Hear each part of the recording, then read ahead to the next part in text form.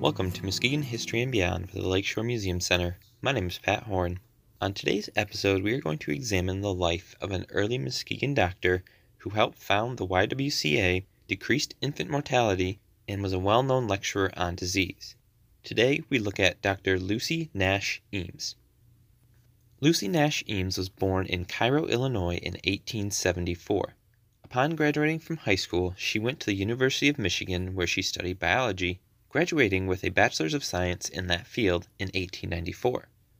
Initially, she had interest in math and was the only female in her class. However, she discovered when taking algebra that she really wasn't that good at it and didn't enjoy it, something I can totally relate to, and so she made the switch to biology. With her degree in biology, she took up teaching and received a job in Muskegon at the high school in 1896. At Muskegon, she taught classes both in biology and physiology. As a teacher, she was known for taking a hands-on approach to education. Lots of classroom time was spent outside, studying nature and making sketches and diagrams of what they saw. Students would also go on short field trips to see particularly interesting things. She continued teaching at the school until 1901, when she resigned to pursue a degree in medicine. For this degree, she went back to her alma mater, the University of Michigan. By 1903, she had graduated with her doctorate and spent the next year at a women's hospital in Chicago. In 1904, she moved back to Muskegon and began her own practice. She would continue to practice medicine in Muskegon for the next 28 years until her death on February 28th of 1932. During her time in Muskegon as a doctor, she built quite the reputation as someone vested in helping out her community in many ways, but in particular by using her medical expertise.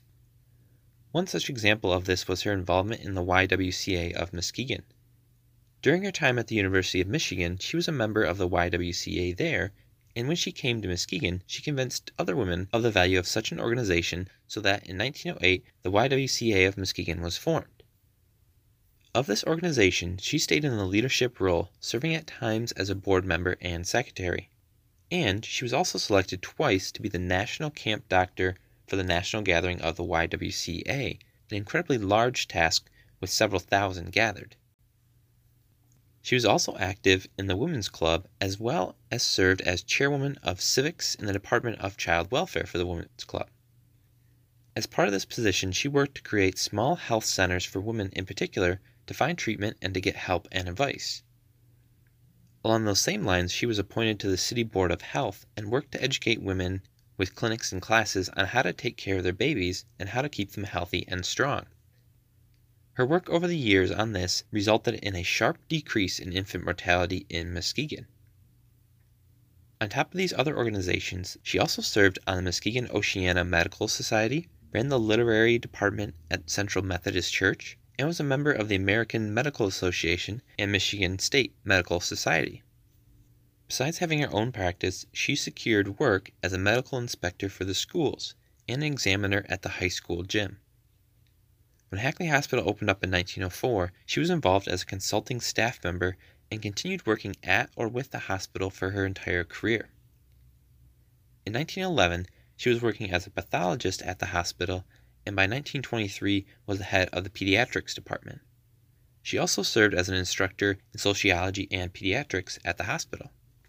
Dr. Eames was a very well-educated doctor and took several classes at Harvard Medical School, becoming an expert in pathology, the study of causes and effects of diseases, as well as being an expert in bacteriology.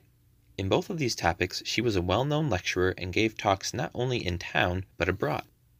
While not the first female doctor in Muskegon, she certainly had a large impact, and from newspaper articles I found was very well known not only for her medical expertise, but also for her work in various community groups and organizations. Much of her medical work had been done to keep children healthy and to help out new parents so that children could continue to grow and thrive. As mentioned, earlier steps she led helped Muskegon decrease its infant mortality rates and secured a future for many who might not have had the chance otherwise. Thank you for listening, and we'll be back with our next episode on August 5th.